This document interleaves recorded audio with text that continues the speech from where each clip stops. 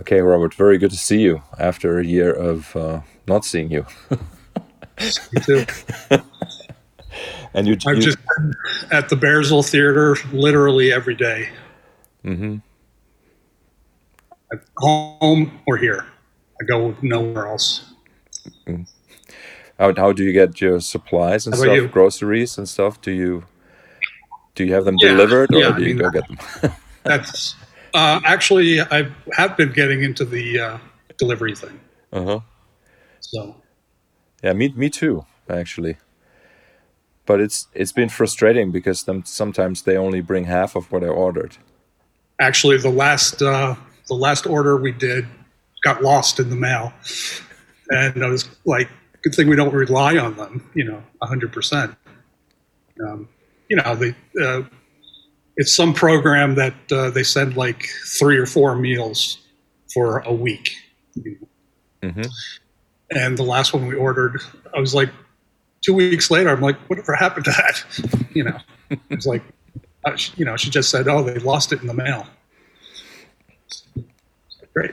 So how does it feel to be at home for such a long time?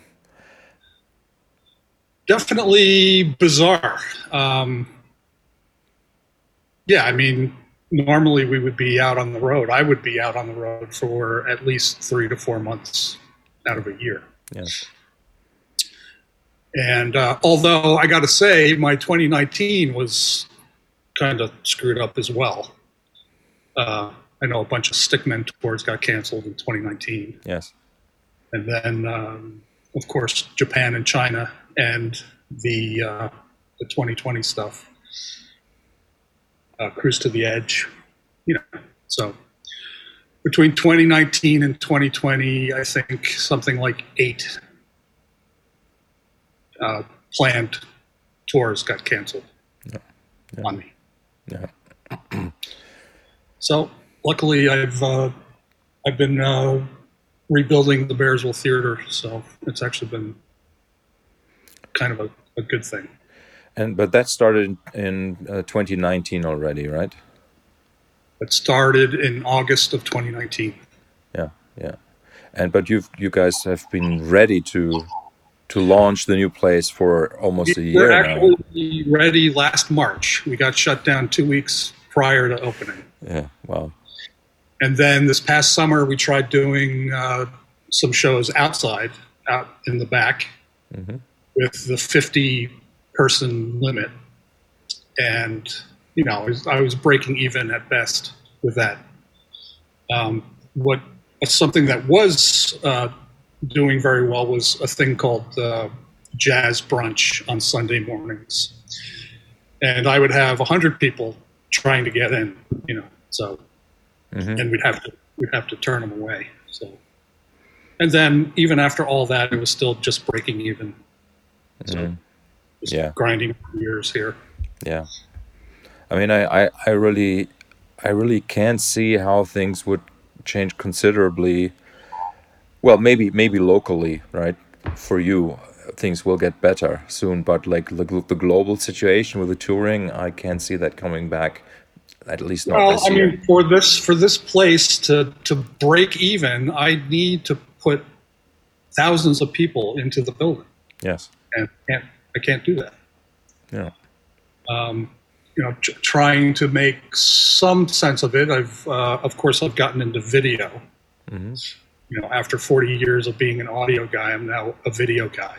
hmm Uh, Sadly, Martin Scorsese, I'm not, but just trying to do video shoots and live streaming. And there again, the live streaming, at best, I'm breaking even. Most hmm of them, I'm losing money on. Yeah, I know. It's really difficult. But Robert, maybe let's talk a little bit about you and your past, your musical past, and your history in getting into the business, because Okay. I know a little bit about that, and I think it's a very interesting story. And so maybe you can start even from your like childhood days where you were discovering music and tell us a little bit about uh, you know the the different steps in your career? Yeah, that goes way back to the 70s. I come from a large family, so I was introduced to a lot of different music.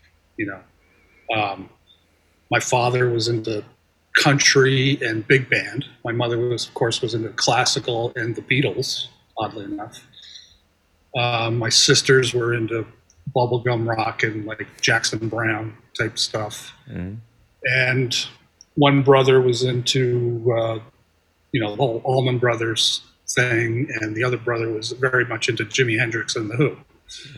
And I, of course, my very early days, Elton John was a big, enjoyed it very much. But then I discovered this band called Genesis, and that at the time I literally really heard nothing like it. And I just dove deep into that. And from that, of course, you find Brian Eno, you find King Crimson, you find all this really bizarre stuff. I remember listening to WNYC out of New York City. I grew up in New Jersey, so you got all the New York stations. They played Sunday night. They had a show on New Sounds, a show called New Sounds on Sunday nights at like midnight or something back then. And they played Brian Eno's Apollo record. And I was just so blown away by it. That was John Schaefer. John Schaefer already, right? Like having that show, right? Probably, yeah. Yeah.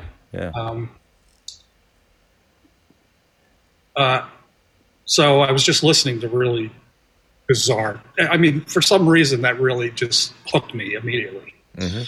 But I was playing in bands at the time, and against my parents' wishes, of course, I wanted to go into the music business. I, of course, thought of myself as a musician back then. Which instruments did you play? Guitar and bass, was my main thing. But then I was like, well, how can I make money at this, and how can I actually do it? So literally at 15 years old, I went into New York City and started interning at recording studios.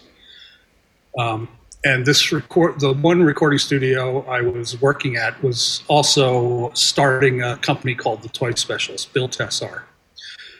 And he started with his Linn drum machine, where he would rent his Linn drum machine to all the studios in New York City. So, that was making him money. So he started building that up. Anyway, what that did was got me into every major recording studio in New York City. Which year was that approximately? Well, I'm probably blurring the whole thing, but I did start when I was 15, and when I got out of there, I was like 24.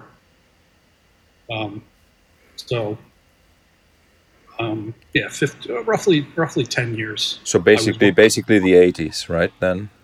Yes. Yeah. Okay. 80. Yeah. So 1988, I came to Bearsville Studios. Okay. Here in Woodstock. And I worked there for 5 years. That was 1988. In 1989, we opened the Bearsville Theater. So I was working during the day over at the studio, and on the weekends doing shows at the Bearsville Theater. I was still playing in bands then, and slowly, of course, I was making no money being a musician, and I was making money engineering. So the logical step was to just concentrate on studio and live sound. So that was, so it was purely like, well, I'm going to starve if I still think I'm a musician, but, so I still wanted to make music, and be in that creative space. So the logical point for me was engineering. Mm-hmm. So again, breezing through the whole thing, I think I left Bearsville Studios in '94, and I just immediately started working with all the locals as far as recording. I slowly started going on the road then also. Mm-hmm. So, I was working with Tony Levin and David Sanchez, and Orleans was a big group out of Woodstock, and Robbie Dupree. So it just kind of took off, from there. So just steadily, just keeping at it. So it's a good 25 years that you've been working on the road as a live sound engineer. Yes, absolutely. Oh, and basically, as you said, like 3 to 4 months out of the year, every year. Some years were more. When I was with Todd Rundgren for 10 years, and we would be out on the road for 6 to 8 months. Oh, okay. Possibly, He did everything in 4-year cycles. Mm-hmm. So he'd write a record. The first 2 years of that, he would tour the record. The next 2 years, he would tour half the record and the hits.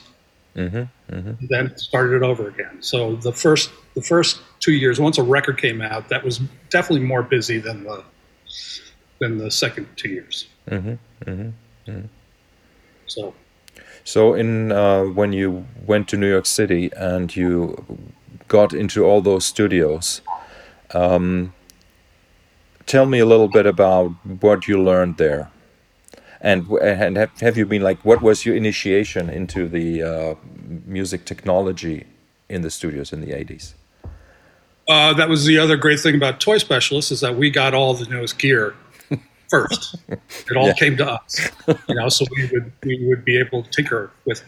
Mm-hmm. Obviously, the 80s was a big MIDI. The whole MIDI explosion happened in the 80s, so everything was MIDified. Mm-hmm. Another bunch of gear that he got a bunch of the Neve modules from Abbey Road Studios. Mm-hmm. So, it's like, wow, the Beatles recorded through these. Like it's going to, have some magical power over what you put through it. We'd like to think that. But yeah, I think we got the first digital mixing board mm-hmm. from Yamaha, and it was only a 12-channel digital console, and that was the biggest thing that they had. So that was like 1984, 85, I think. Wow. Yeah, for me, Robert, because I'm only a few years younger than you, but I think those years make all the difference, because I was too young to really understand what happened when things went from analog to digital, and I was sort of like the MIDI thing. I was around to understand that was happening, but in like the real stuff that was happening in studios, I had no idea, and I remember just reading the liner notes back then. Just like in '87 was still like analog recording with Dolby SR or something like that, right? Like really great sounding records. SR was spectral recording. Okay. What do you know? Okay, so what does that mean? Was there like a filter on it, or like whatever it is? The point, the problem with it is that you had to have that rack in order to play it back on anything. You couldn't just go to any other studio. You had to actually have that in the chain. I see. But they had two separate things. They had two different versions of their thing. So if you had the wrong. If you didn't have if you recorded with SR and you didn't have SR, then it wouldn't work. Okay. But I think those records sounded great though. Like that was like the time of a really, really beautiful sound, and you already like on the side of the automation and MIDI, right? You already had like the next generation or what was about to come already represented there. And so it was kind of like an overlap of technologies at that time. I of course am dealing with interns these days that have never even seen a tape machine. But yes, and we would lock up multiple 24 track machines together in order to get. I worked on Metallica's Justice for All or Injustice for All. I don't know. Mm-hmm. They had 24 track machines linked together. Each member had 24 tracks of their, Lars was on one reel, the guitar player was on another reel, so and so. So how did the syncing of those machines work back then? You use SMPTE. You use the SMPTE generator. You would print SMPTE onto a track, and the tape machines would chase the SMPTE code. So there was like just one machine and one track on the machine that was sort of the master, or how did that work? The machines would chase the SMPTE generator. It was actually a rack-mounted piece of gear. Okay. And of course, it was kind of like the ADATs later on, where you would have to, every time you hit play, they'd have to like catch up to actually sync. So it wasn't like, you hit play and they're automatically there. No, you had to hopefully, within 5 to 10 seconds that they lock. Mm-hmm. And of course, you always ran into trouble with that. But getting back to New York City and getting into the studios, I learned a lot, more than anything, the etiquette of the studio. Mm-hmm. Back then, as an assistant engineer or just guy, you don't say a fucking word. No one gives a shit about your opinion. You stand in the corner and you observe. And that's definitely the way it was. But I would be seeing Bob Clearmountain. I'd be seeing the guys making these great records. It's just a fly on the wall type thing. So yeah, you did learn a lot. I guess it's like probably the best kind of education you can get, right? In Absolutely. a way. Yeah. Absolutely. Again, I bring up interns that go to these recording schools and they have no idea. I mean, they can't possibly teach the real world. Mm-hmm. I don't know if they like discuss Ohm's law, for 6 months or something like that, but they don't. There's no real world working situation in this, that I'm seeing with these people. And of course, they come to me, and I just toss them into the fire. It's like, all right, you're on. Yeah. And they're like, what do I do? So, do you remember any particular productions in the 80s that like really were also like very emotionally engaging for you as an intern, as somebody who was watching, listening?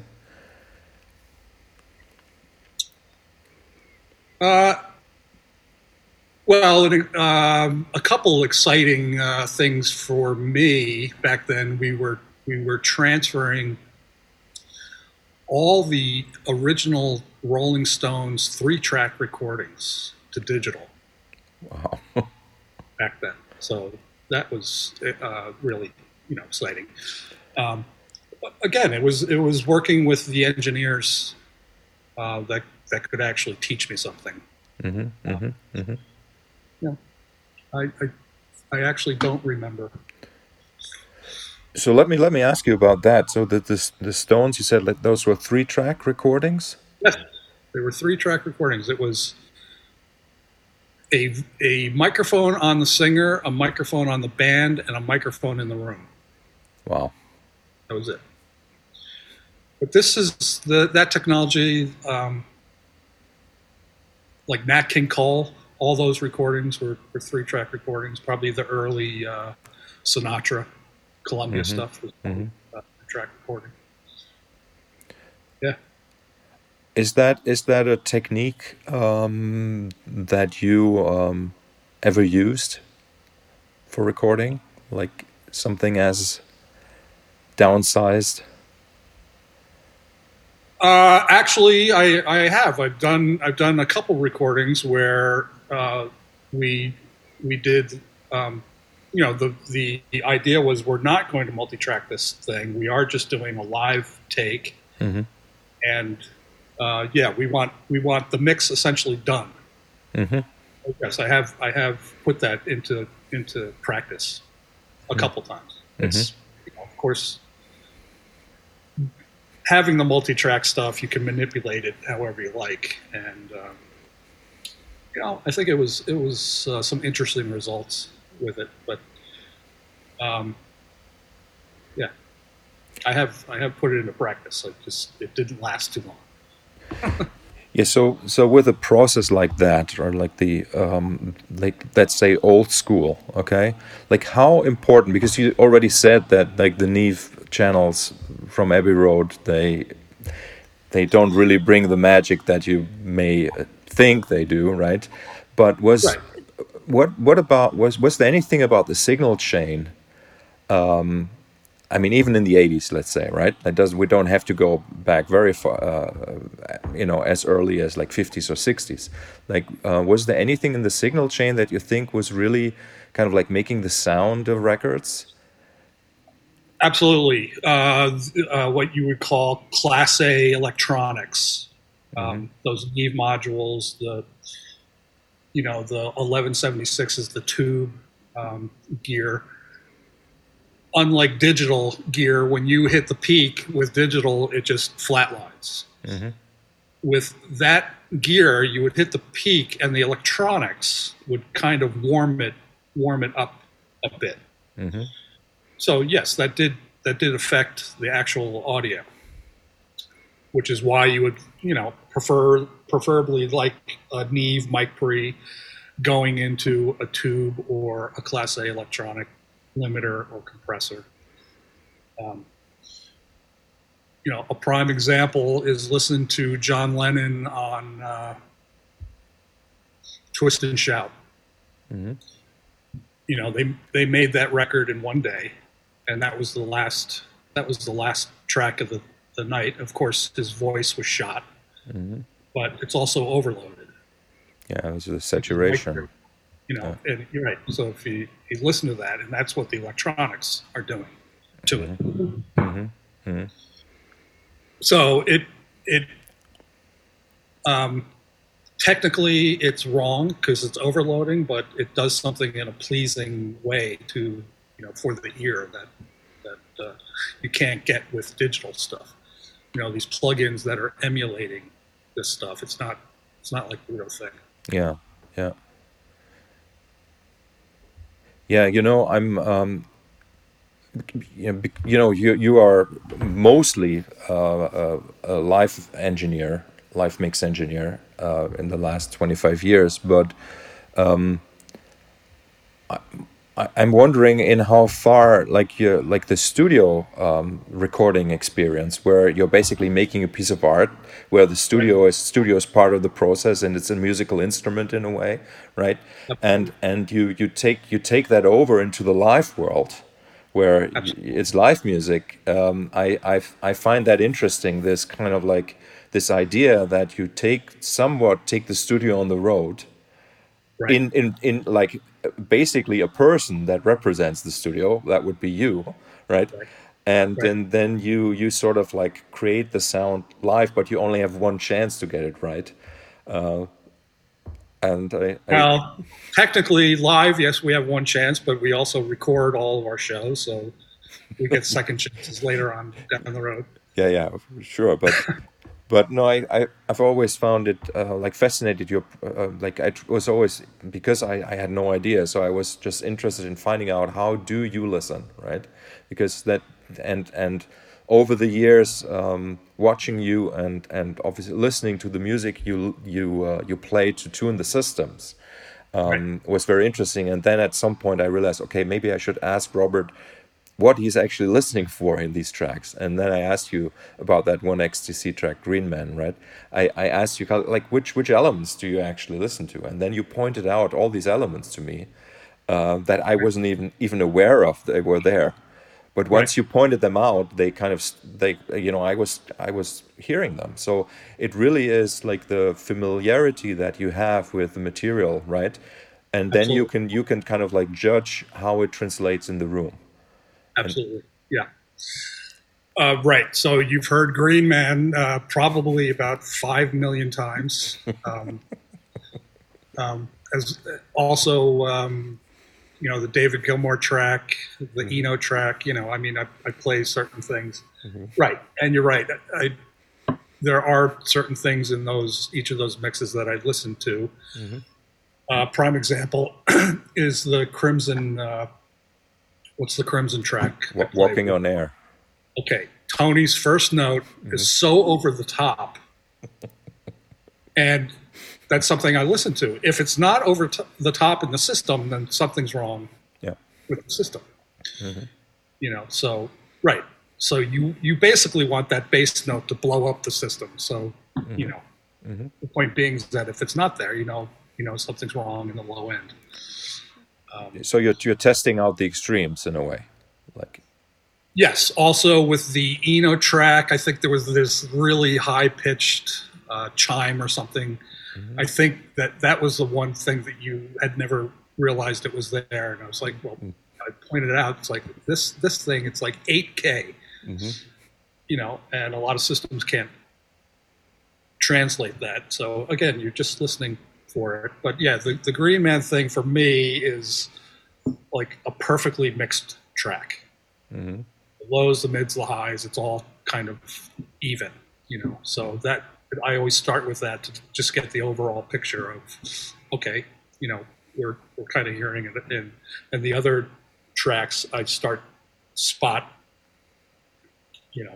checking out the spots. The Gilmour track, there's a bump in 2K on his voice. So I'm always listening to that out of that track. Again, with the Eno, it's the really high stuff. With the Crimson stuff, it's the really low stuff. So from those 4 tracks, I can kind of, get an idea of what the system is doing. And then I'll adjust for that. But then from the musicians, you'll never hear me with a drummer saying, hit the tom. When I talk to Pat, I'm like, play as loud as you can, like you're doing the show, because that's where I'm going to get my levels. When you just do the tom, it's like you set a level for that, and then the show hits, and of course Pat's playing 20 times harder. So you got to like set it all up correctly to begin with. That's probably how I differ from other engineers, where I want the full on, of course you've done a million sound checks with me, and that's always like, just get the band on stage and just start hitting it out. That's a lot easier for me to actually get a mix. Ever since we have this new system with the personal monitor mixers, sound checks have been so quick, right? Like 5 minutes maybe, right? I mean, that's up to you guys. I personally don't need a sound check, as long as I can run my music. Otherwise, it's all set up as from the rehearsals, pretty much. Yeah. Stick. Yeah. So, so is there, like, what do you think is just from your perspective, the main contribution that you're making to the actual music as you mix? I mean, for me, it's obvious, right? I know that you're kind of like the fourth guy who plays, right? And as I said, as the guy who uses the technology to bring the music alive, and you have the faders, right? And so what is your mindset there? I mean, what really do you want the music to do to the audience? There again, unlike other engineers, I think it's very much a performance for me. I'm dealing with what the band is delivering to me, and trying to translate that into the room. I don't mix safely. You know, don't, you know, if something like level 5, you know, that's supposed to bash you over the head. You know, it's not supposed to be a Steely Dan track. You know what I mean? So I'm not going to mix it like a Steely Dan track. You know, it's going to be this hardcore, heavy thing, and I'm going to, without you know, shaving eyebrows, I try to just make it powerful enough in the room if the system can handle it. And so let me just you know, in that moment of wanting the music to have that impact, which elements of the mix do you control then? Is it only the fader, like the volume fader at that point, or is there like which elements do you touch? Like level 5 is a good example in a Stigma show, which is mostly the last piece, right? And the question is, like, is your system so well tuned throughout the show that you're only dealing with levels, or are you still kind of like, do you still need to For just... the most part, at that point, I'm just dealing with levels. Okay. The EQ stuff is going to come earlier in the show. Of course, the difficult, not necessarily difficult part, but the jumping around I have to do is between you and Tony as far as effects are concerned. You know, vocal solos, you know, I will affect them with either reverb or delay or something, depending on, you know, whether it calls for it or not. And that's just tap tempo, you know, into time with what you guys are delivering. What's the track of yours that you guys keep switching back between solos? Mantra. Yes. Yeah. I have to do a little bit of dancing on that one, you know, in order to like, in order to shut off. If you're doing a solo and then Tony comes right in on something without, you know, I have to turn yours off and turn his on, kind of thing, while making adjustments volume wise. You know, so going from guitar to bass. So you come out of a solo. If you go to bass and your effect is still on, then it's obviously going to affect that. Sure. So, sure. Yeah, that's a little bit of dancing that goes around on that. But for the most part, it's pretty well tuned. So yeah, I am dealing with groups, and with Stickmen, I do. They're called DCAs on the Midas stuff, but the main drum kit will be controlled by one fader. The toms are separate, controlled by another fader. Okay. Then of course Tony's. Why is that? Why are the drums the toms separate? Because some tunes I want the toms louder. Okay.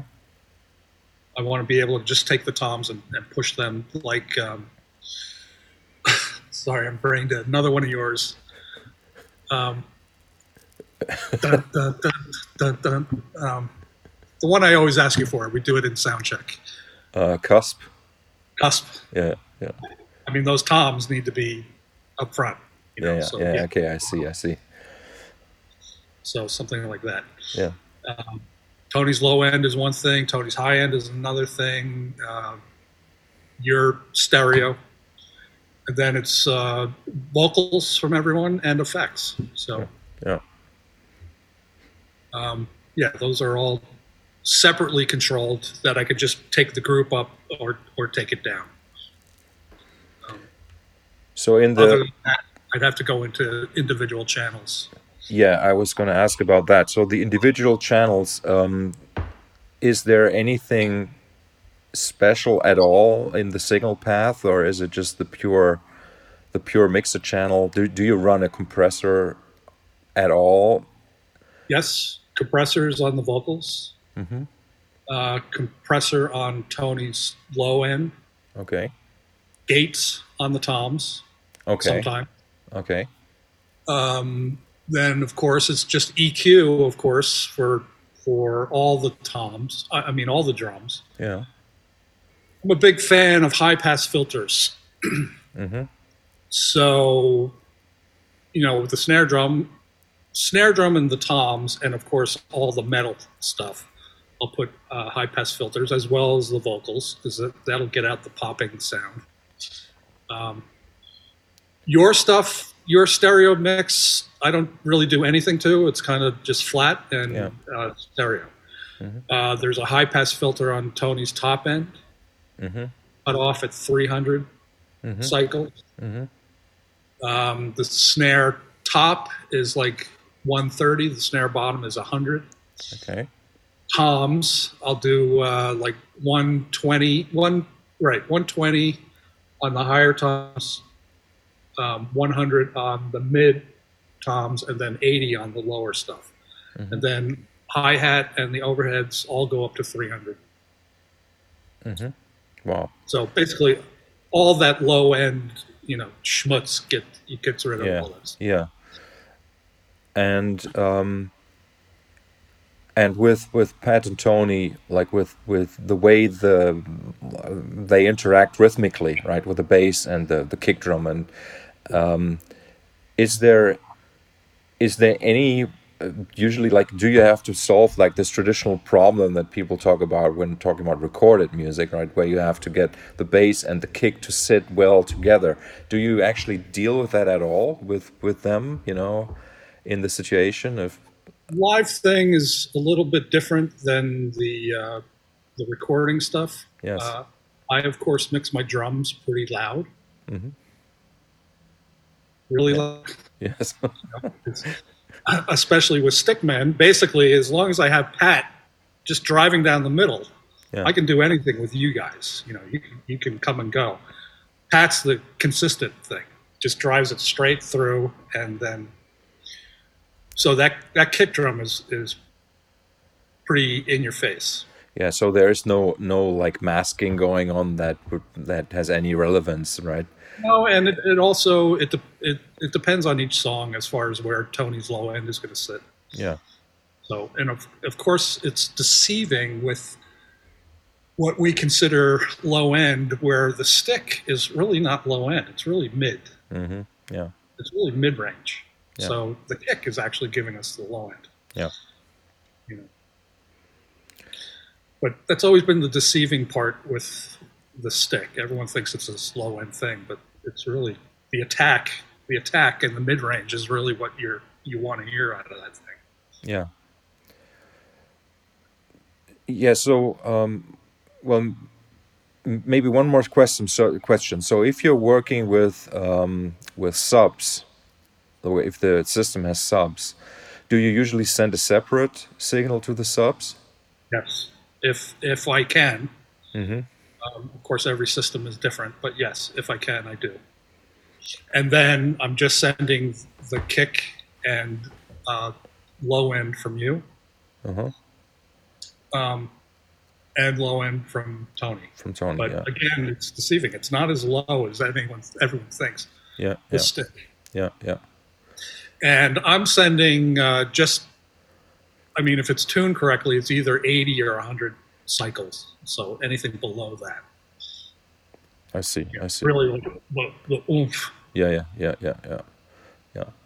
And then the sub itself kind of like brings out the low frequencies in the signal that are probably even not that loud. So it's like an EQ in a way, right? Again, Pat has in level 5, he hits some boosh thing. Yeah. Like most systems, you don't hear it, but really good systems, if you send it correctly, that will just rattle the room. It's really great. It is. It is. Okay, so like here's a question I've always been curious about, and don't think I ever asked you about this. So if like we're on a tour and we play 25 shows or even 30, and you listen to the same songs every night, and I'm not assuming that we're super consistent in how we play those tunes. No, and Which I like. say that again. Which I like. I'll give you an example of. Mm-hmm. I did a tour with Joe Jackson and Todd Rundgren together Mm-hmm. with a string quartet, and they're both great. Joe is great, but he played the show so consistently every single time, whereas Todd, Todd would come out and either fall flat on his face or have like the most amazing show you'd ever heard in your life, just because of how he goes about it, which for me was so much more exciting. Of course, if it sucked, then it's like, oops, well, we tried, you know. But other nights it would just be like so amazing. Whereas if you saw the first show from Joe and the last show from Joe, they were great, but they were exactly the same. Mm-hmm. I get that also with you guys. You don't play the same thing. As Bill Bruford would say, never the same way once.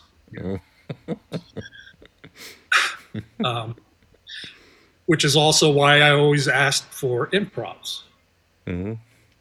Every tour I'd be like, give me improvs, because if we are doing 24 shows, I want to hear something new every night. Yes. To keep me going. Okay, so what about the tunes, the pieces that are more consistent, like Cuss, for example, the piece that we already mentioned?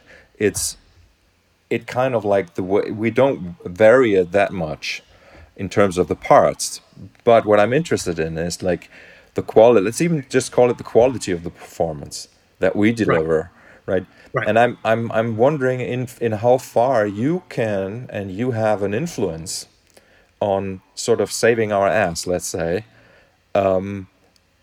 And is there such a thing as like, do you kind of like notice maybe something is sloppy, or like is there, do you kind of like, do you try to support us, or do you kind of keep want to just show us naked, like no, absolutely, of course I do everything I can to make, and again, I'm dealing with the room, so that's different for me every night. Mm-hmm. So I'm mixing to that particular room. All right, so that's going to be different. I would imagine for you guys with the in-ears, it's probably very similar. Pretty consistent, yeah. Yeah, so I'm still dealing with different size rooms and different systems. So I'm trying to get as much as I can out of that and delivering for a particular room. So yeah, absolutely. I don't.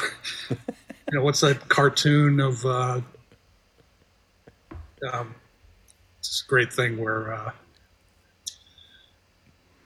it's the last night the mixer is working and he's turning up the suck button on the console.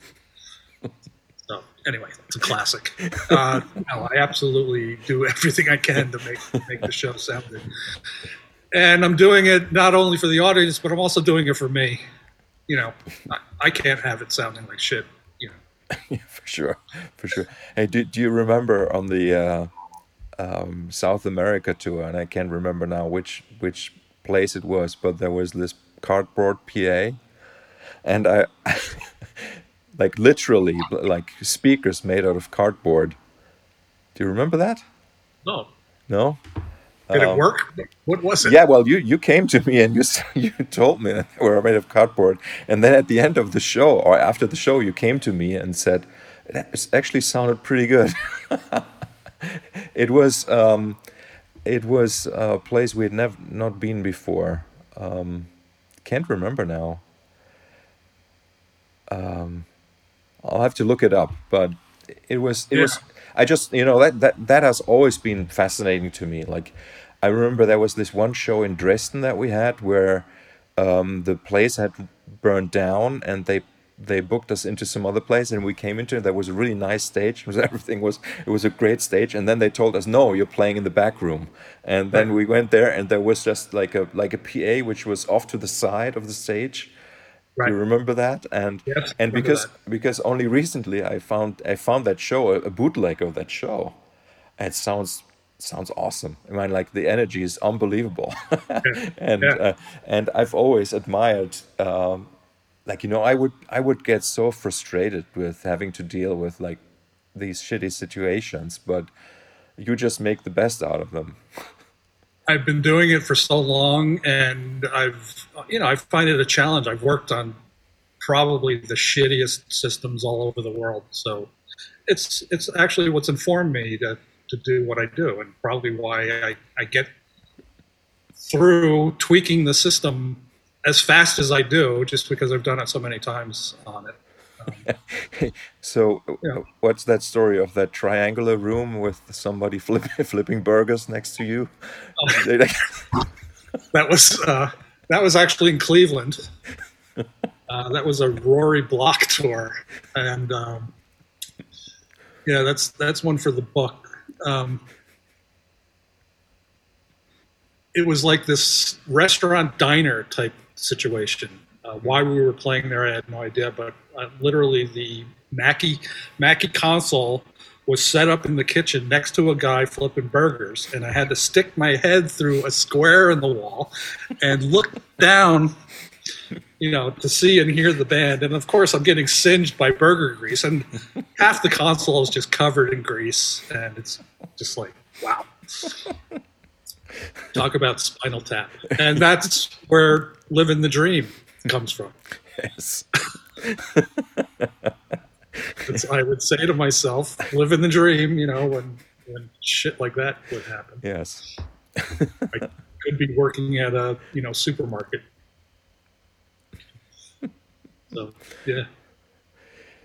Yeah, so like, there is a couple of records and like tours that you worked on that I didn't know that you worked on them, that they were kind of like big for me, like the Bruford Levin thing, right? The Upper Extremities. You were the main and the only engineer, right, on that tour. Yes. Yes. And actually, the live Blue Nights record was mixed in my living room on my first blue and white G3 with my first, it was version 4 of Logic. Mm-hmm. And this is back when eMagic owned the company. Mm-hmm. And I dragged my rack of ADATs out on the road, and basically any venue that I could actually somehow plug in, I would record the show. Mm-hmm. And from that, we went through it all, and basically, the record is what it is. But yeah, that was all ADAT recorded stuff mixed on Logic on a blue and white G3 that had 9 gigs Wow. of space. Mm-hmm. And we were like, wow, that's huge. So that was like 32 tracks of ADAT, or No, that was 24 tracks of ADATs. so three machines. Yeah. But that was the only way we could do it. They couldn't afford to go into the studio to do it, so it was like that was the project that actually got me into the computer stuff. Yeah, yeah. So, but on ADAT, what was how much did a tape take? How long? Like 45 minutes or 25? 120 minutes. 120 minutes. 120. So it was perfect for recording shows then. Yes. Okay. And I mean, a lot of them I would swap them out, throw new tapes in. Yeah, because those shows were, I mean, they were easily 2-hour shows, 2 to 2.5 hour shows. Mm-hmm. Yeah, that was fun. And those, just because I can't really remember, those ADAT tapes, were those just plain VHS tapes, or was it something special? Yes, they were VHS tapes. Okay. So it wasn't that expensive to record then. Well, I mean, the system cost me $6,000 Well, back then. yeah. So the tape probably didn't cost that much. Yeah. And that was 16-bit. Mm-hmm. I think it was 48K, 16-bit 48K. Yeah, I wanted to ask that about the 3-track Rolling Stones stuff that you guys digitized. Do you remember what the sampling rate was back then in the 80s? I don't. It was all new to me. Even I think I think we ended up. I forget even. I think we ended up recording it onto beta Mm-hmm. tapes with a PCM converter. Mm-hmm. That's going way back. I don't remember any of it. Yeah, no, I'm just curious, but I guess it was at least CD quality, right? Yes. Must have been, right? Yeah, yeah, yeah. Yeah, I remember Andrew Loog Oldham was in the studio with us. So I don't know if you know who he is. I He's don't the know who he is. Oh, early producer of the Rolling Stones. okay. Wow. Which studio was that? It was called West 55th Mm-hmm. Street Studios. That was the birthplace of the Toy Specialists. Okay. And their claim to fame as a studio was that Led Zeppelin came in and recorded one track for their second record there. They were famous because of one track. Well, the studio was famous. Yes, I know. Yeah, yeah, yeah.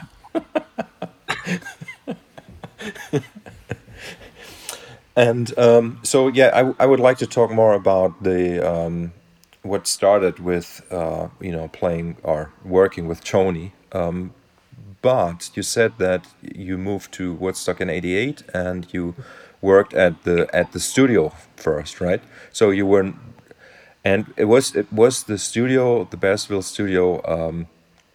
Is that related to the theater? Was that in the same Yeah. building? No, no, no. Well, Albert Grossman, to give you the long history quickly, Albert Grossman, who managed Bob Dylan, Janis Joplin, the band, Todd Rundgren, had the record label, Bearsville Records.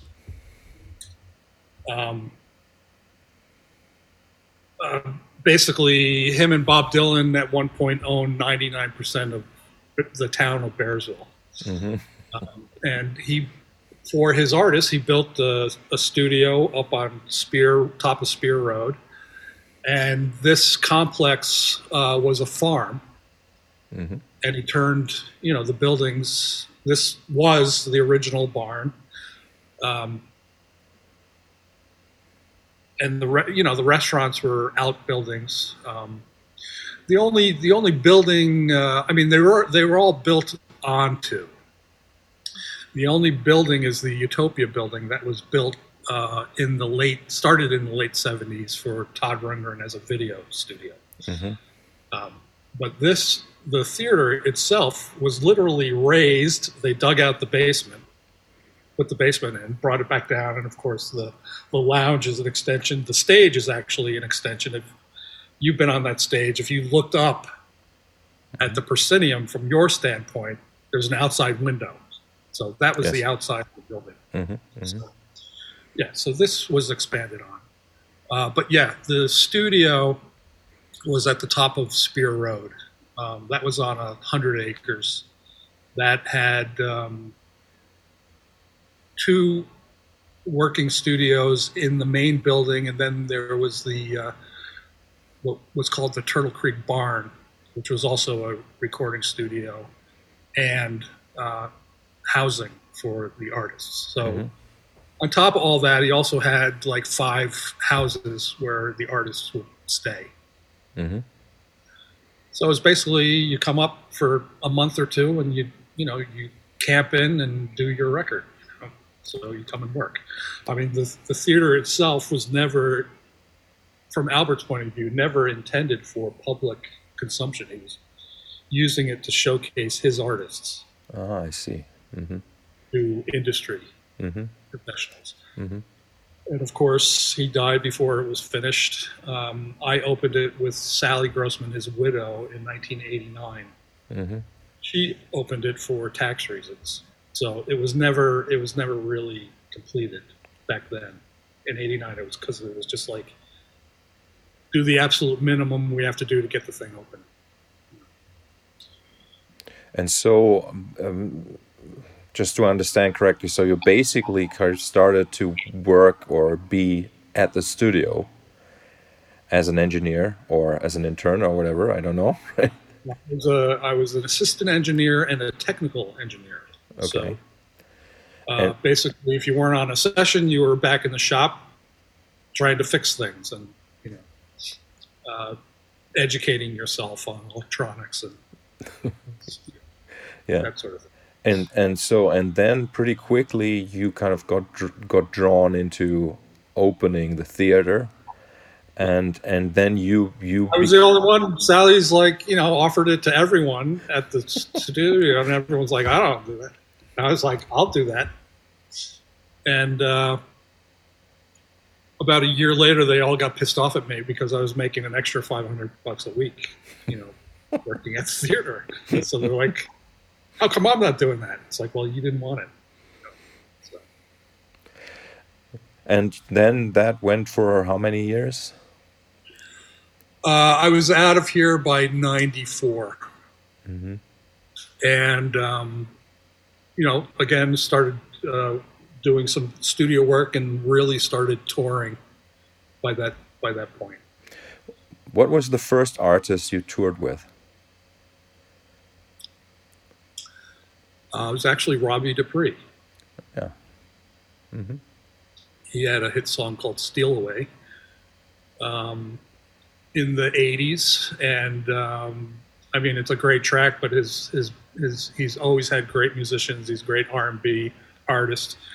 He's a big fan of Paul Butterfield, but his bands are always fantastic. Mm-hmm.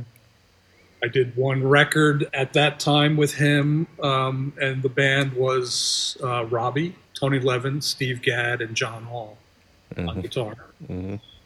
And they cut that record in 2 days. Because it was just like, that level of musicianship, it was like 2 takes tops for anything. It was done. Mm-hmm. So yeah, that was the first tour that I did, and I got some great stories from that tour. We ended up doing, we did a bus tour basically down to Nashville and back, and we also went to Japan at that time. But very, very, very funny guy. So, yeah, I met Robbie a couple times in Woodstock. So it was through Robbie being or working at the studio that you got that gig, or how did that work? How did I get the gig? Well, I did work with him at the studio, but I met him again at a restaurant bar later on, and we hung out that night, and we just clicked. The humor was sickening. And we just became fast friends of like, this guy is hilarious, and I was cracking him up. And so anyway, he'd also seen me working at the theater, so he knew I could do this, and he brought me in. Mm-hmm. And very similar with all the guys I work with in town. I think Robbie probably did introduce me to Orleans, how I got that gig, but David Sanchez and Tony Levin I'd worked with separately on other projects, but again, they'd all seen me at the theater with whatever show that they came to, and at least knew I could do it. So Tony's the first time you worked with Tony, was that actually the Bruford Levin Upper Extremities, or live? For his project, for live, his project, I've worked on studio stuff with him. Oh, okay. Actually, my first session was Anderson, Bruford, Wakeman, Howe. Oh, really? That's when I first met Tony. And I had no idea that he lived in town here. And that was recorded at Bassville Studio, or It was mixed at Bearsville. What? And Who was the engineer mixing it? Richard Thompson, Michael Barbiero. Okay, and Their claim to fame at the time was Guns N' Roses' Appetite for Destruction. So they were like the hot mixers at the moment. interesting. And who was the producer again? I think it was a British guy, right? Well, the only guy I worked with was John Anderson. It was Yeah. basically my job to take care of John Anderson. There was no producer in the studio at that time. Interesting. Yeah, because I really think that that record sounds interesting. It's I mean, kind of a really, really cool in between worlds kind of Yeah. sound. Well, a lot of it was MIDI, programming, Yeah. and of course Bill's all electronic drums and yeah, pretty weird. I mean, I love the record, but definitely not as organic as you would expect a Yes record to be. Yeah. But you know that. Anyway, so I had no idea Tony lived in town, and I was the front door was this big glass door, right in the coffee area. Basically, you walk into the building into a coffee area, and then it would split off into the studios and the offices. And I'm basically having a cup of coffee standing at the front door, and then this motorcycle pulls up with his back to me. Parks, pulls his helmet off, and it's some bald guy, and he turns around, it's Tony Levin. I'm like, holy crap. Yeah. And my first words to Tony were, I'm gonna. I let him in, and he's like, how you doing? Do you know where Studio B is? And I literally, my only starstruck moment ever was with Tony Levin. Amazing. And of course, he'd been there 100 times already working, so he knew exactly where Studio B was. Hey, But I was literally so surprised that I was just mumbling at the guy. So of course, his first impression of me was like I'm some asshole that can't speak. So hey, that's one of those funny moments. I'm not sure if you know that, but I had one of an important event in my life was actually making a phone call to Woodstock to Trey Gunn when they were recording the Sylvian Fripp thing, because I bought my first stick from Trey, Right. and back then I didn't have email. It was Right. at the end of '92, so and I was 19.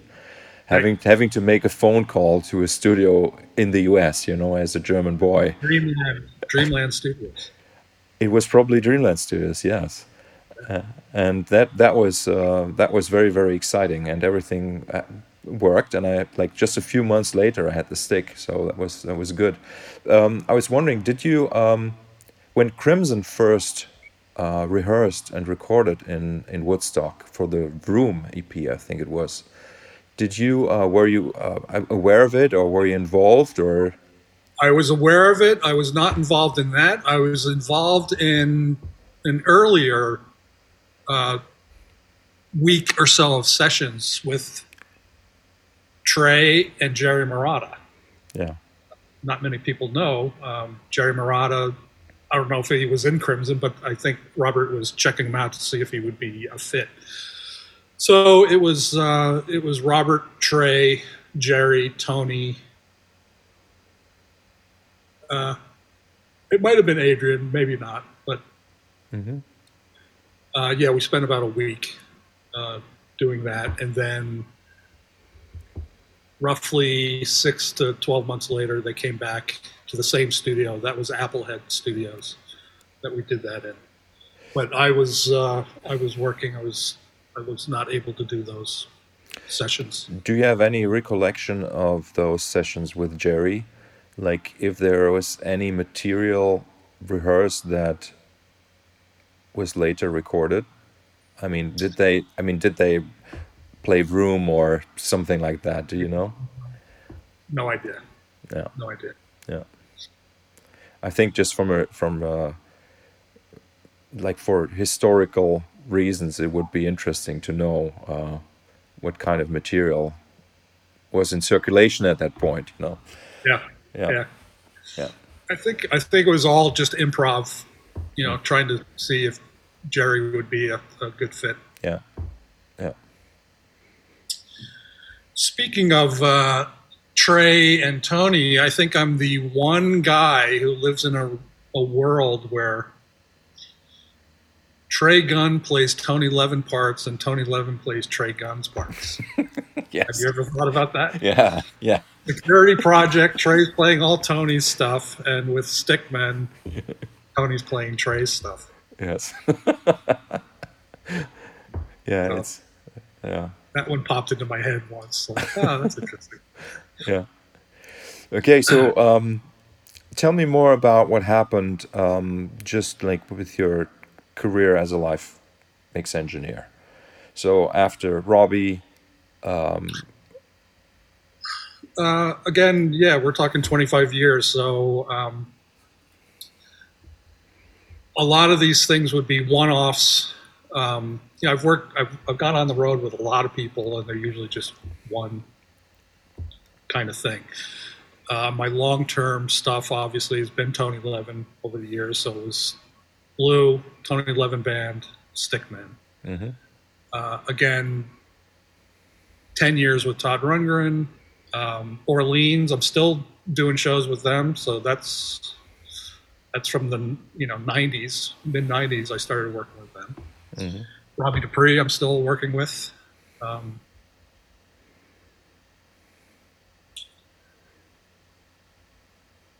Donna Lewis, I've been working with. Since the 90s. We just did a week-long video shoot here of her. I think it's a 25-year anniversary of her debut record, so we did the whole record live. Mm-hmm. Gail Ann Dorsey on bass, Doug Ewell on drums, Harvey Jones on keyboards, Bowie's guitarist, Jerry. Yeah, Jerry. Yeah. Jerry Leonard. Yeah. Jerry Leonard on guitar. Mm-hmm. Great band. So that was a lot of fun. So I mean, yeah.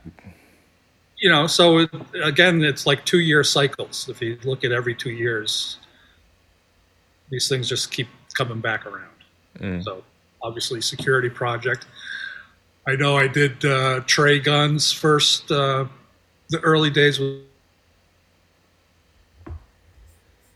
tour was opening. After they did the Crimson thing, the first tour was opening for Trey Gunn Band, which we did a West Coast tour, and that was in the mid '90s, I think. Yeah. I mean, how long have they've been around? 25 years now, right? 30. 30. Yeah.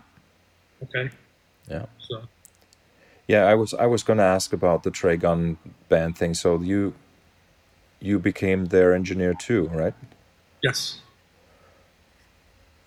And that must have been kind of exciting, right? I mean, I can only imagine. It was very exciting. I really dug Trey's writing. I thought his records sounded great. Mm-hmm. That was with Bob Muller on drums, and who's the guitar player?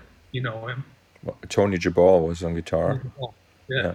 And then there was another guy playing like stick on the wah guitar, or a bass on the wah guitar. That was the floating guy.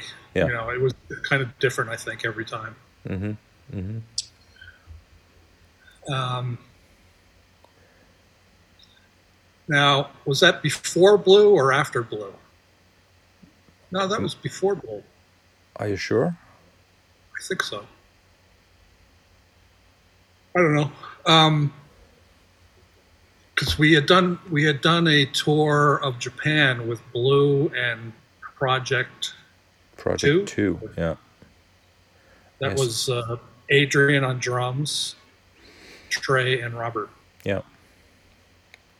So you basically had Robert, Trey, Adrian, Tony, and Bill on one stage, but Hmm. not playing together. So And you pretty had wild. and David Torn. David Jordan and Chris Bodie. Yes. Yeah. Yeah. Yeah, well, actually, the blue stuff was my introduction to improv, Hmm. and I just loved it immediately. You know, it's like, oh, we get to create now. You know, Hmm. I have no idea what's coming at me, and you know, it's every man for himself kind of thing, and it just makes the performance more exciting for me as the mix engineer. Hmm. You know, I love Orleans, but you're going to get the hits no matter what. You know? So, Yeah, as far as I'm concerned, I could play like all the shows. They could be completely improvised. yeah, Yeah, we do. well, That's yeah, me too. yeah. Yeah. So let's just talk a little bit about like let's say the not so much about the music aspect of being on the road, but just the mere work. Well,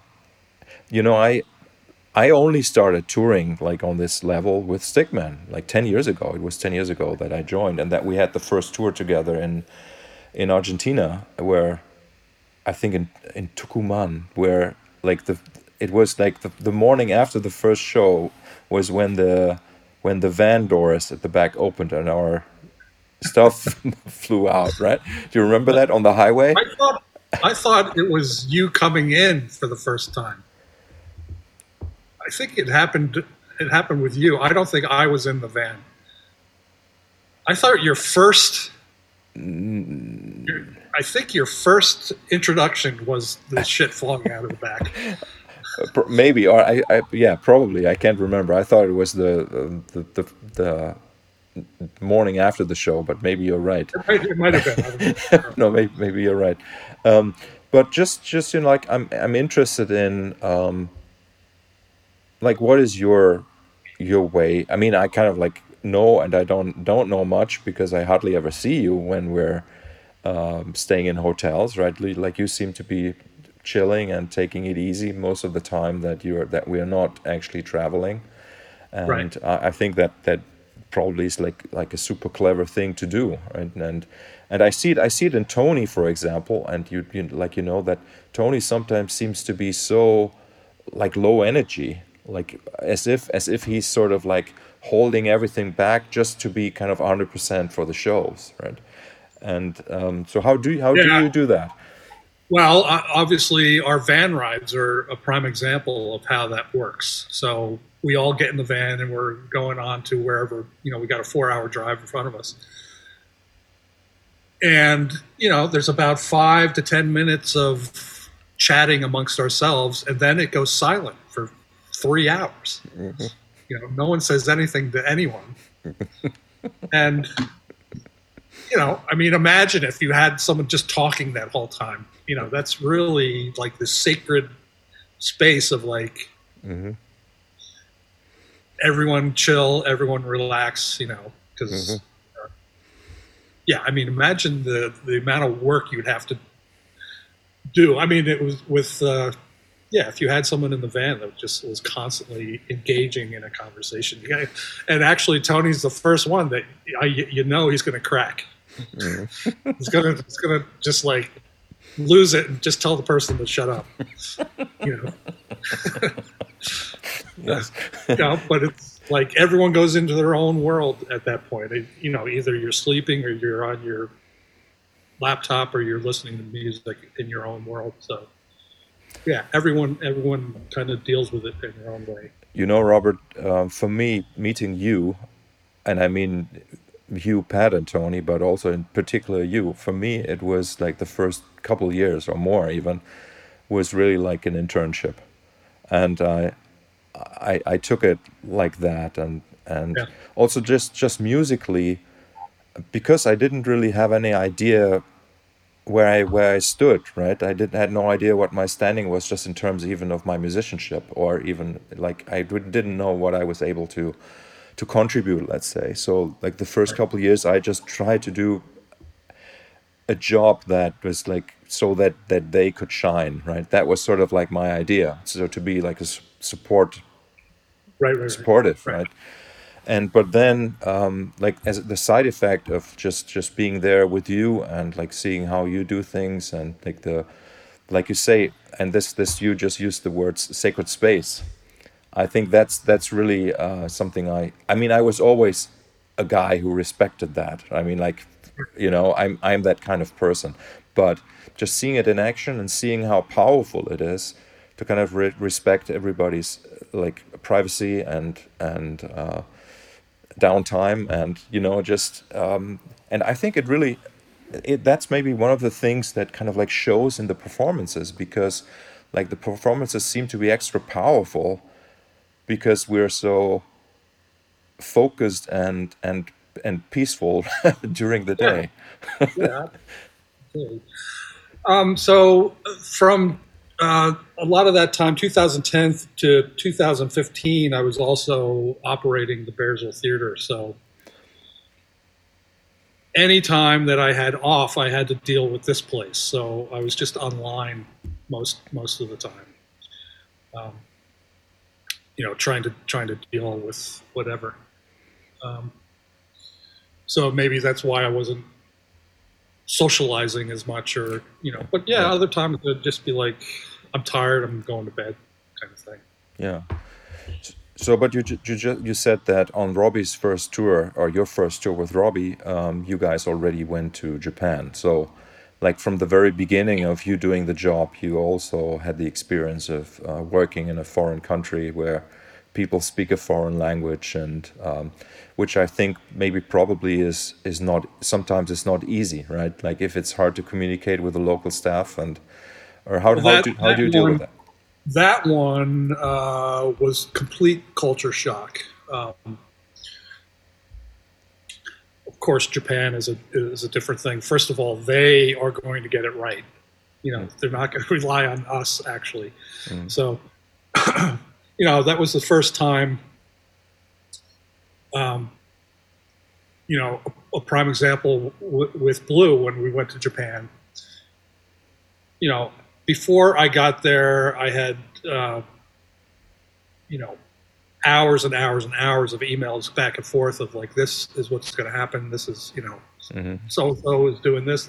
Everyone's job is this, and as soon as I get there, I have a production meeting with literally about 30 people. I'm not kidding. And of course, there's a translator. There's an English-speaking person translating everything, and they want to go, step by step through absolutely everything. And of course, a lot of it, I don't know what it's going to be, because the time we went there, we started the tour in Japan and then came back to the States. So I didn't necessarily know, what the set list was going to be, what anything was. So the next day, we ended up doing our first show, and we did a setup and sound check. And again, as you know now, the Japanese crews, I had no idea at the time. I'm used to the American, maybe half a guy shows up, where they literally had 5 people for each artist, dealing with, where they're setting up, and they're measuring and, taking pictures of where everything are, the settings and all this stuff. And, of course, as I said, I'd never dealt with this before. And then the next day, so the next day we ended up doing the show. The next day, get to the venue, and we're a totally different city, and I'm looking at the front of house console. I'm like, wow, this board is left kind of like I can, kind of start. Me not thinking, oh, they took pictures of the console where I left it and actually set it up. It took me like four or five shows to figure it out. It's like, oh, they're actually doing this. But the funny thing, the next day, the band shows up. Bill walks out to his drum kit, sits down at the drum kit, and literally like picks up the hi-hat stand and moves it like half an inch to the left. All of a sudden, 5 guys come out of the curtains and like, what went wrong? The hi-hat was not in the right place. And I'm looking at this going like, holy crap, this is amazing. First of all, that they're so into it and, getting it right. But after all that's said and done, we come back to the States, and our first show is at a place called Toad's Place in Connecticut. And as I said, the one guy is out back smoking a joint. Half the console had beer spilled into the thing, so half of it didn't work, and it was just like, holy crap! Coming back, the culture shock was just like, oh, now I get it. Americans suck. It was just so unbelievable, the difference in the production value. So yeah. So getting back to it, Japan is not really a good example because they go so over the top. Making it correct, making it right. I'm trying to think where. Do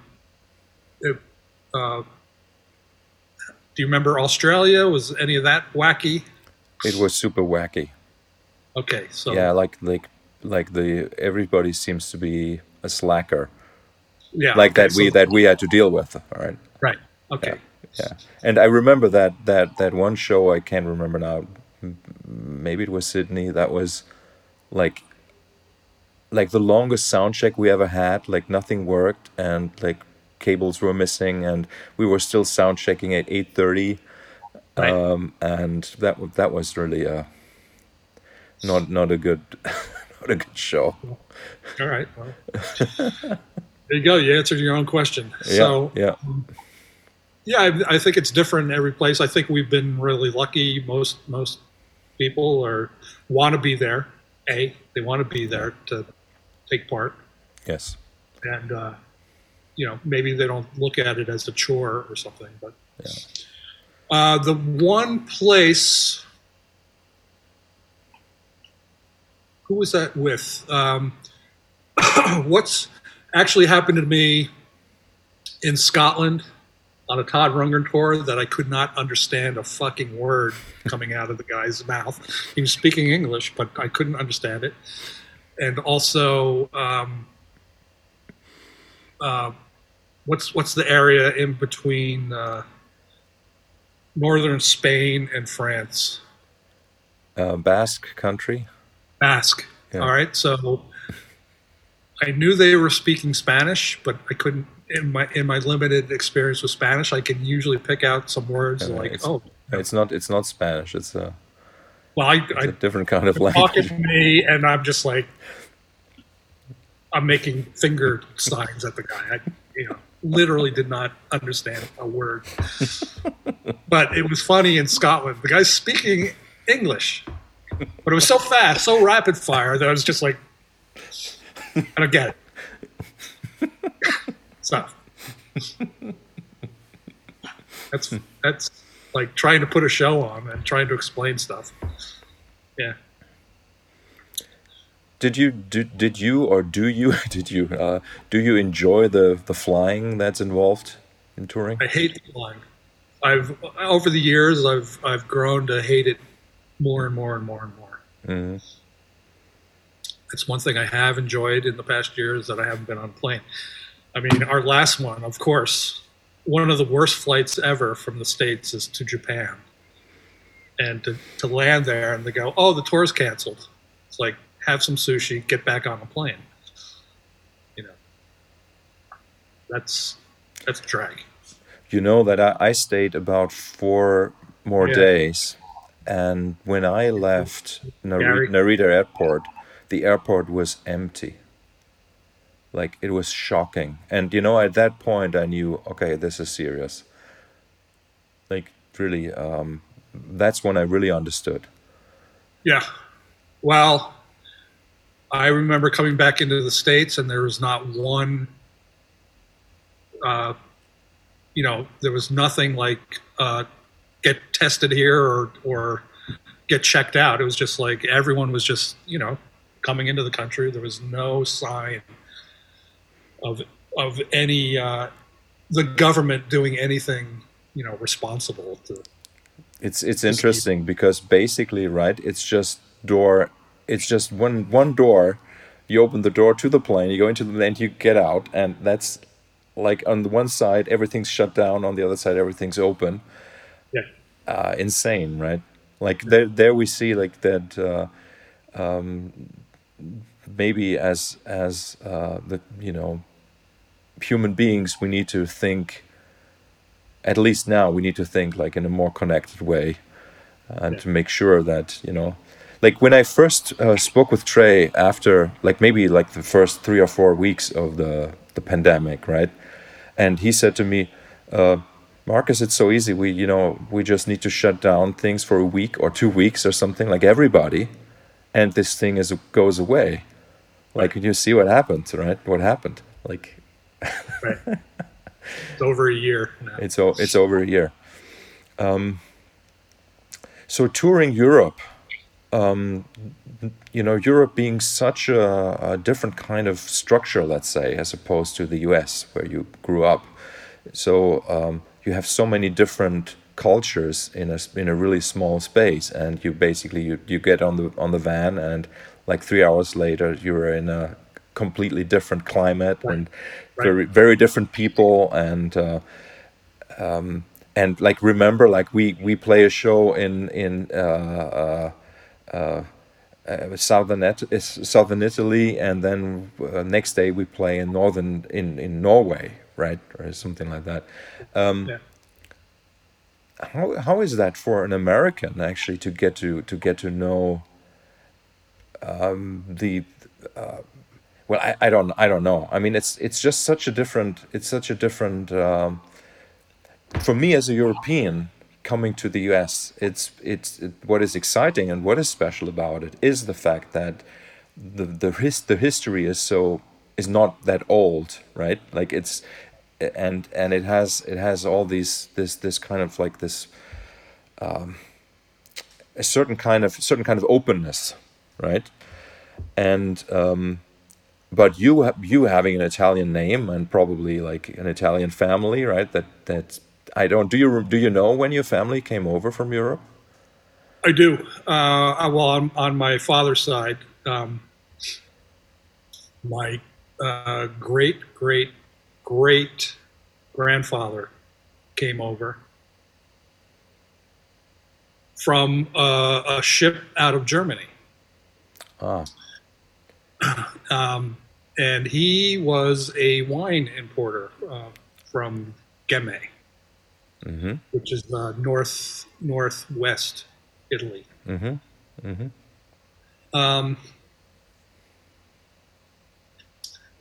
I mean, I have the date written down. There's actually an article in a book about the guy, in a wine book of all things. Wow. Yeah, so I guess it was the 1800s sometime. So it may be a stupid question, but do you feel like anything that's familiar when you're in Italy? Do you feel any connection? Well, oddly enough, the only time I've had like, what you would consider an outer body experience is when I flew into England for the first time. For some reason, I was like, something like came over me, and I just did this DNA 23andMe thing a while ago, and it turns out that I'm like 75% English, and like 5% Italian. Yeah. So, I don't know if that was a factor or anything. So yeah, I mean, I've had it going into England, but again, this was before I knew of the English blood. So interesting. Interesting. And I was always like, I sunburn in 15 minutes if I'm out in the sun. How can this be if I'm Italian? you know. Yeah, yeah, yeah, yeah, yeah. Yeah, So for me, it's interesting because sometimes when I meet people on the road, and even like in South America or in the US, and I feel that there's like something where I can't just quite put my finger on it. There's a certain kind of like vibe I get, right? And it doesn't. It's nothing specific that I can name, but right. sometimes really it turns out that those people have German ancestors. Oh, really? Yeah, Wow. yeah. So I've noticed that a couple times, or more than a couple times, that there is like some sort of, and I don't know how that works because I basically don't even believe in this idea that we're separate, right? You know? Well, that's what I'm saying. I don't believe it either, but I'm telling you, this happened to me. Yeah. And again, this was before. I always thought I was of Italian Irish descent, but when I flew into England, this thing happened. So yes, of course, years later, I find out that the majority of my blood is actually English. So I don't know. I can't explain it. But getting back to the other thing, as far as traveling, we're actually in a lucky, fortunate place because most of the people we meet are fans, and they're inviting to us. They want us there, and it's not like if I was traveling on my own. I'm sure it would be much different. You know, also on that very first show in Tucumán in Argentina with you guys, before the show, like maybe at 4 in the afternoon, 4 or 5 in the afternoon, after sound check, Tony asked me to go. Well, I can't even remember he asked me, but we went to a coffee bar that was really like right next to the venue, Right. and it was fascinating because like obviously the people and like the old lady that was serving us in that place had no idea who Tony Levin was. So he was a nobody, right? He was a nobody. And then like we went back in and Tony said to me, "Okay, Marcus, tonight here in the lobby there's going to be like the signing after the show, and you tell me what you think tomorrow, right?" Because he already knew what was going to happen, and I had Yeah. Yeah. no idea, Yeah. So then that was like it was like one of those evenings where like 300 people wanted an autograph, and like it was crazy. And you know what? I didn't have a Sharpie. He, So, should, he should have at least warned you about yeah, that. yes, he didn't.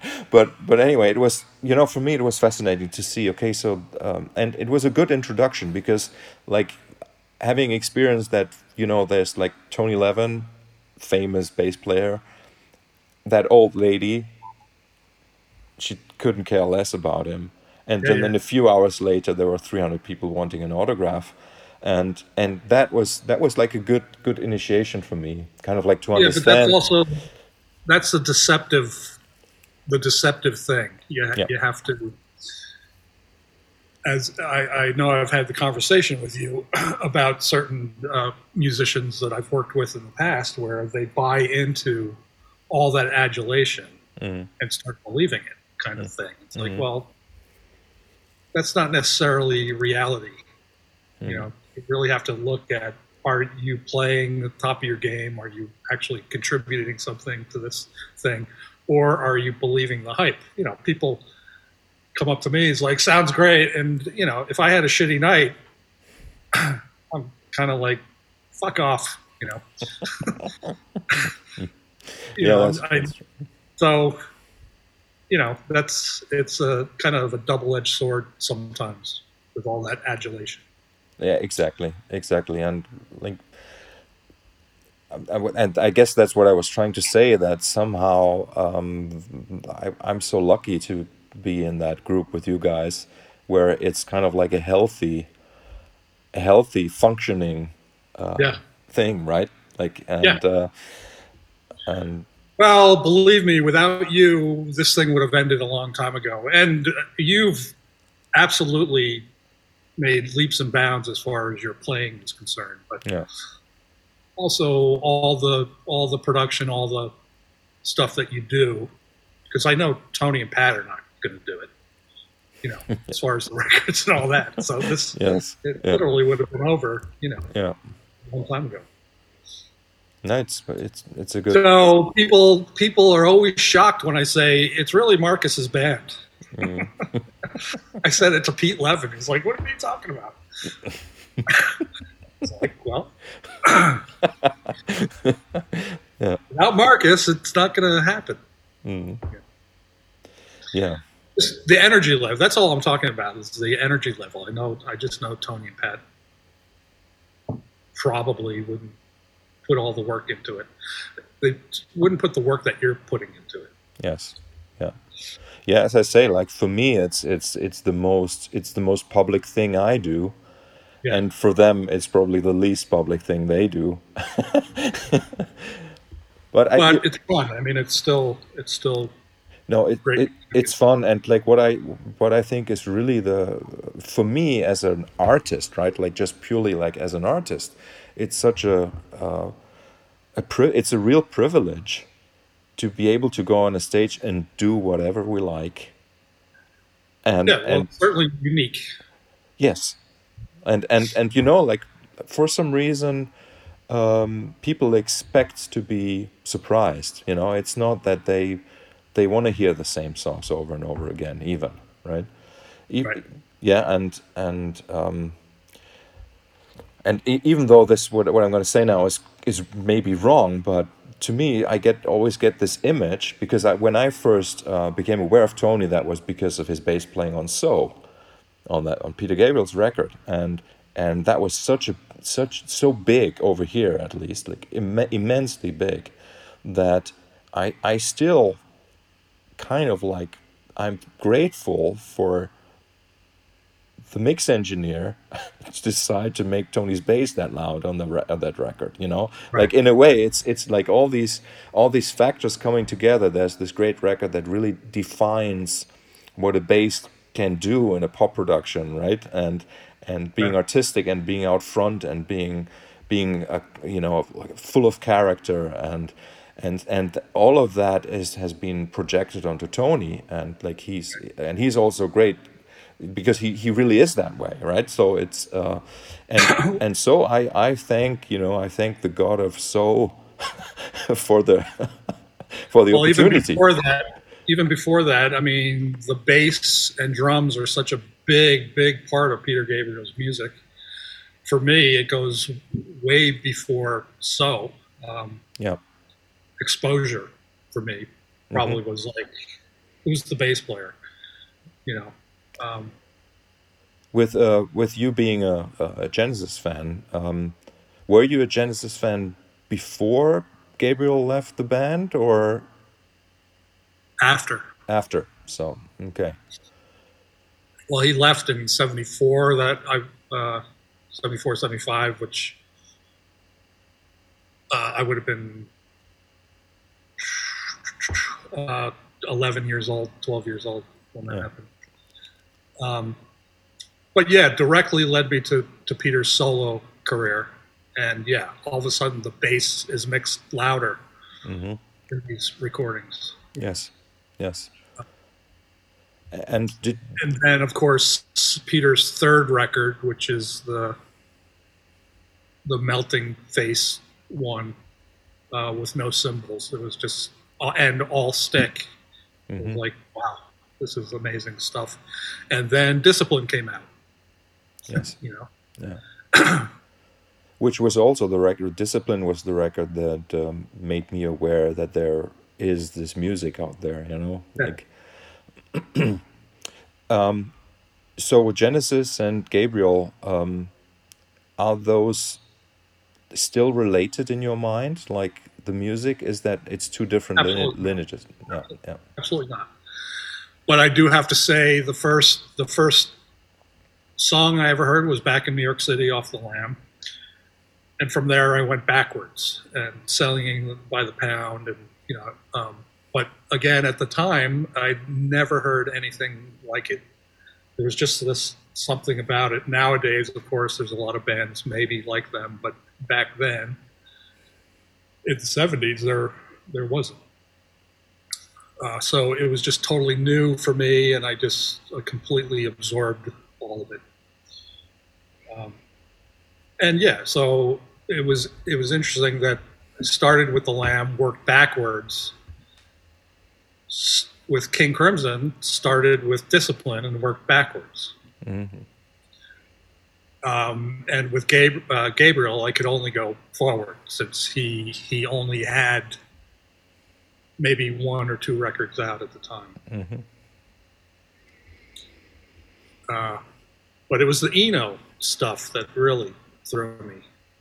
Yeah, good that you're mentioning, because like maybe we've already talked over 90 minutes, but let's maybe to finish off the conversation, let's talk about your music, because I don't think people are aware that you've been writing and producing your own stuff, and I didn't know like there was this great music in the opening tape that you used to play, at least at the Crimson project shows, and like there were, and especially at the end. It was always at the end. It was never in the beginning. The beginning, I would do yours, Pat's, and Tony's side. Whatever. Yeah. And the end, I would play. I did an edit of a Tony Levin band song called Utopia. Mm-hmm. Basically, cut a 7-minute song down to a minute and a half. Mm-hmm. Just as an outro for the band. And then I would just play some of my weird ambient stuff. And I had started back in the 80s. I used to write music for a video house in Jersey. Mm-hmm.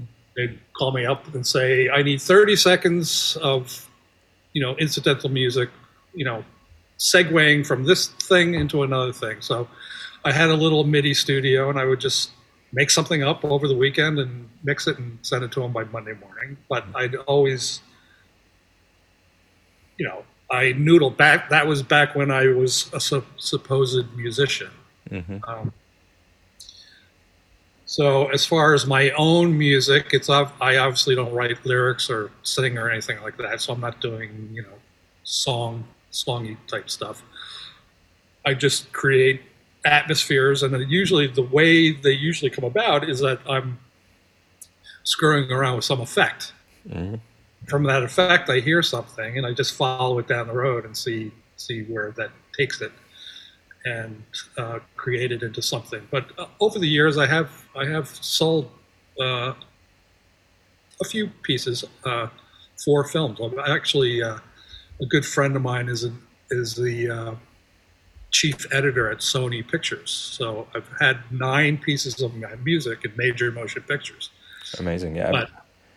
But it's always backgroundy. You're walking into a diner and like the background music is playing, mm-hmm. that sort of thing.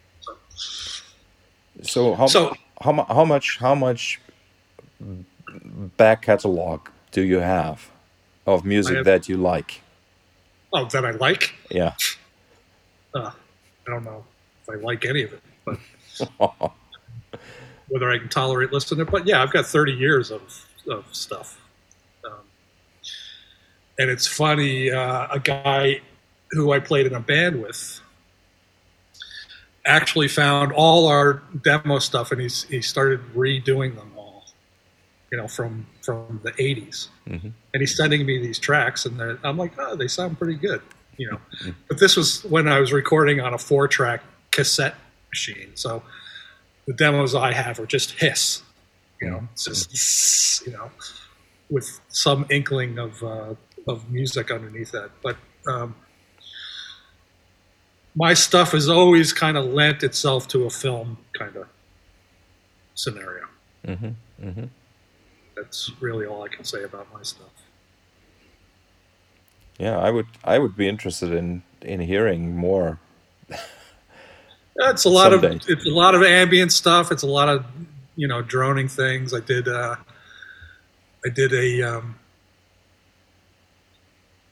back then it was what is a 90-minute. I filled up 90 minutes worth of music for an art installation, Hmm. and so the installation included two what would they be called?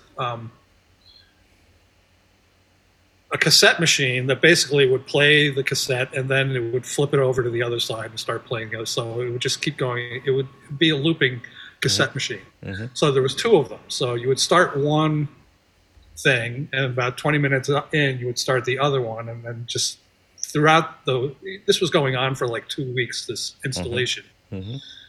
and so that was just looping over and over and over, as background ambient music for this thing. So there's lots of weird stuff like that, Yeah. You which I know, enjoy doing. the reason why I'm kind of like insisting that it's probably good stuff is that what I heard on top of being ambient, right? Like Right. there's this element of it where it has something about it that kind of like draws you in.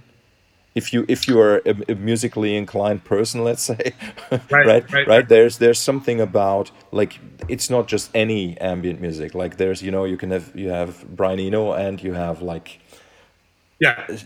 like, even though you can play Brian Eno's music in an elevator, it is not elevator music. Right. The difference between Eno and New Age. Yes. Yeah. Yeah. So Yeah. technically it's probably the same thing, but Yeah.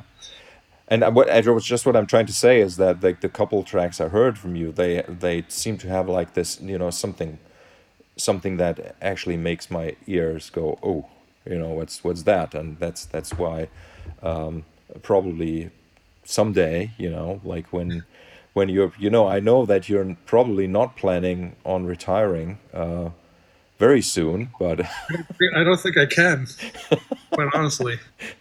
yeah, yeah, yeah. Yeah. No, I know. Like, certainly, like, for you and me. I mean, with, like, Pat, I talked to Pat a couple of weeks ago, and he actually said to me that he's kind of like, really considering to retire. He, Really. well, he said he feels like it's an option. Right? Now, he said something like that.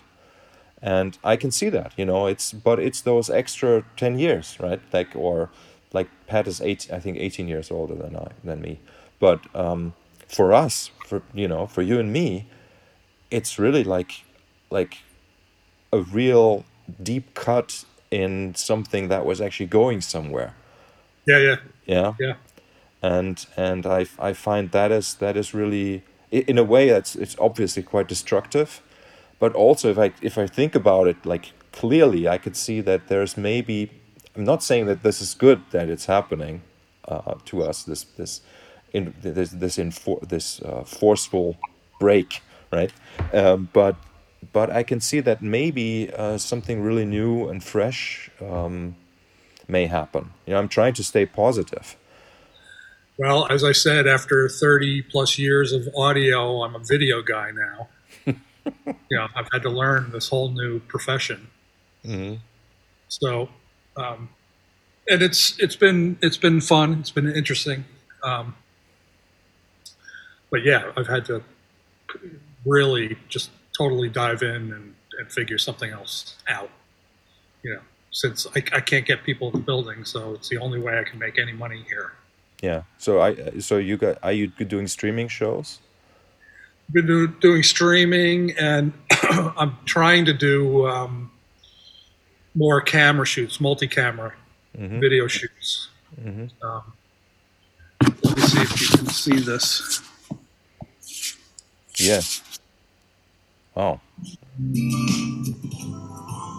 Darling,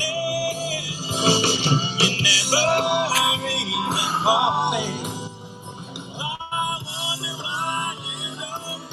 This is my little commercial I put together. Yeah. Ah, I see. It looks very good.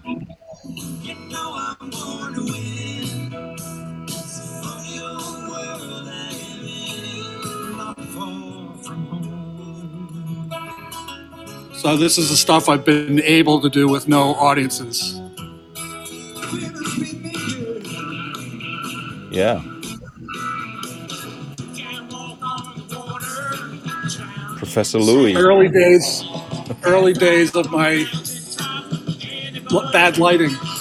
I see. Yeah, yeah.